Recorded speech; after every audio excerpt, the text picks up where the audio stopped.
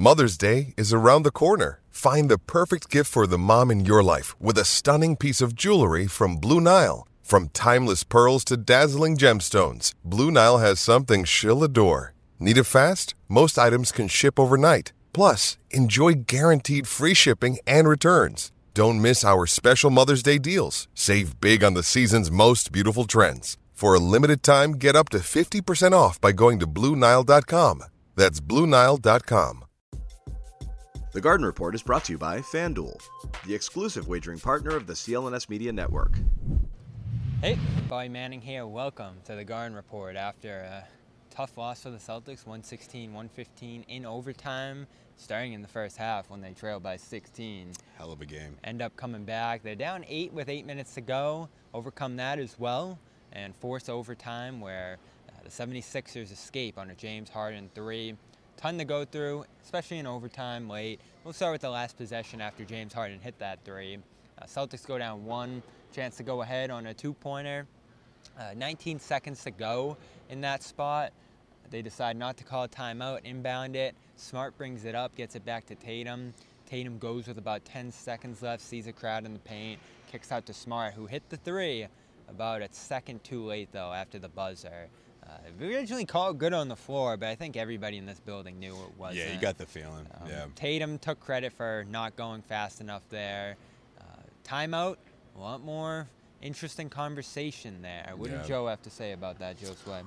No regrets. I mean, that's the overall message, right? He just thought that these guys, if they get into that play quicker, Marcus obviously has more time, and if you're expecting the same result, then yeah, the Celtics win this game. But I feel like it's beyond that, right? I think when you consider all these guys that were on the floor playing close to, outside of Derek White, playing near or over 40 minutes, and I just feel like that's where mental fatigue starts to set in, right?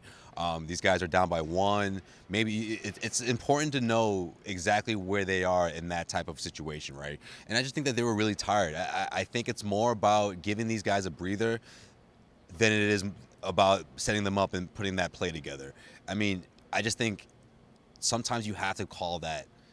You have to make that call. And especially in the playoffs, especially when you're in overtime. And I'm not surprised that he didn't, so I won't fault him for this one, but it's obviously one that we're going to talk about because it's worth mentioning, because moving forward, he has to start thinking about those scenarios popping up again and whether you're going to do things differently. Okay, this is the playoffs.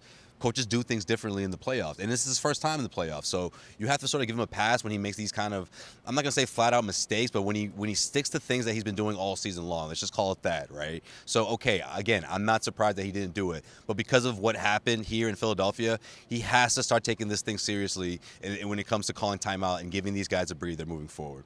You think that's the key? Giving them the breather there. They need the energy. In this particular case, yes, I do. The fact that they were bringing the ball up slowly, I think they overlooked how much time they had. They had plenty of time to execute the play. I'm not saying that, but I just think the way they brought the ball up, it displays that they were tired, that they were exhausted. Here's Joe's explanation on not calling one there.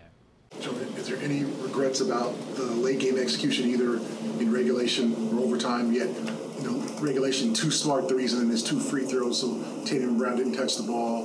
In overtime, the last plays, or anything you would change? No, it was great execution. So I don't hate it in principle. And Tatum said after, we didn't call a timeout after game 1 in Brooklyn last year. And that's been this team's approach through multiple head coaches. Not calling timeout, playing within the flow of the offense, having these guys execute in those spots. And we debated the substitution situation there, and it was a bigger deal for the Celtics than the Sixers. I'm sure the Sixers generally had who they would want on the floor in that point. It's not like they were going to sub Yang.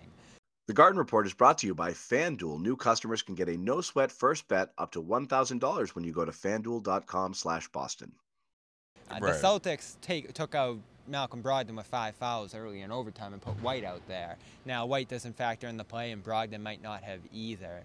So that's why I'm not hung up on this timeout decision by Mazzulla particularly. It's about Tatum not going fast enough there because he got the pass off to Smart. Yeah. Harden's late to Smart, and Smart hits it. They just needed more time. Yeah, I mean, that's true. I just think, again, like when you look at the way this series has been, especially since Philadelphia, since they won Game 1 and they just took things up a notch with their physicality. I just think you have to take that into consideration, that all of that starts to wind down.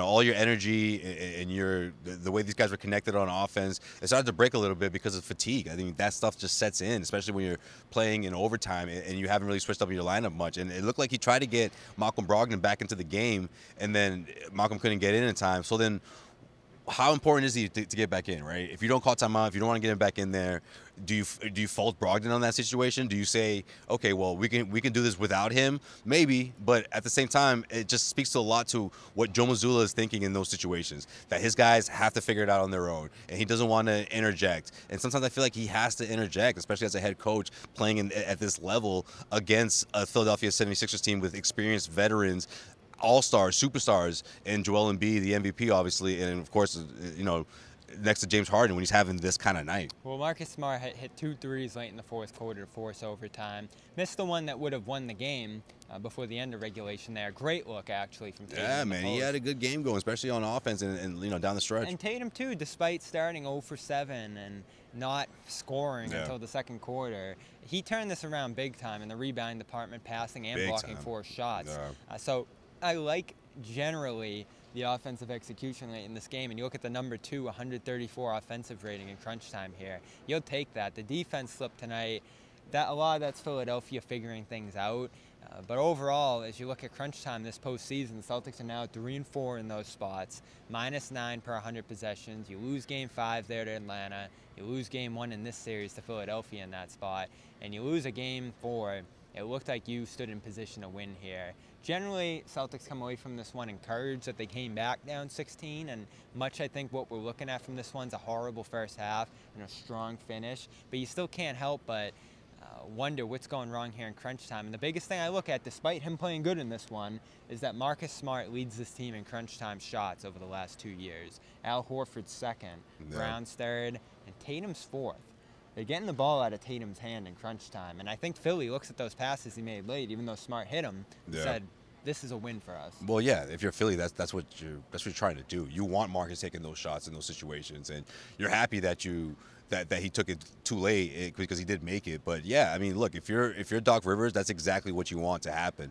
At the end of regulation, he takes a shot that could have won the game, and then at the end of overtime, it's the same guy because of your coverages on Tatum and on Brown. I mean, Brown took three shots in that fourth quarter. Yeah, we'll get to that in our next video. And we'll talk. Yeah, exactly. I was just gonna say we'll talk more about that in our next video. But I mean, you have to credit the Sixers for what they were doing on defense. But when you look at the way the Celtics were executing, especially in that overtime, you wonder if it's a timing thing in that last play to get Marcus that shot, or if it's they needed a breather. They needed to take a step back for a few minutes, gather themselves, and maybe they execute better, at the end of the game. Because look, if you're taking the ball up either way, you're still not giving what's the benefit? If you're not getting right into the play to try to get the Sixers, catch them sleeping on defense. If you're not going to do that, then what's the benefit? Call a timeout, take a breath, relax. 12, 13, 14 seconds, it's not a tie game. Whereas, if it's a tie game, you want to catch them on their heels and just get a quick shot in right before, the final buzzer. But that wasn't the case. And I felt like if you're not using that to your benefit, then call a timeout if you have it. And that wasn't the case. They didn't take it. Fair point. What do you think? Should they have called timeout? What was the biggest issue in crunch time for the Celtics here? Let us know below. Josue Pavone, Bobby Manning. We're going to talk about Jaylen Brown's role in all of this in our next video. A point of concern as this series moves to 2-2. Embiid gets rolling tonight. Harden, a huge game after another one off wins for him. And the Celtics running into crunch time issues again. Strong performances from Horford, Brown early, and Tatum late. Don't bear any fruit in this one. Celtics so close to making this 3-1. We have a series now, and at 2-2, naturally, it's one the Celtics could lose at this point, so they need to close it out. Again, for Josue Pavone, Bobby Manning, subscribe to Celtics All Access, CLNS Media, and we'll talk to you in our next video here from Wells Fargo. CLNS Media's Celtics coverage is brought to you by FanDuel. New customers get a no-sweat first bet up to $1,000. That's bonus bets back if your first bet doesn't win. This edition of the Garden Report is also brought to you by Athletic Greens. Visit athleticgreens.com/garden for a free 1-year supply of immune-supporting vitamin D and 5 free travel packs with your first purchase.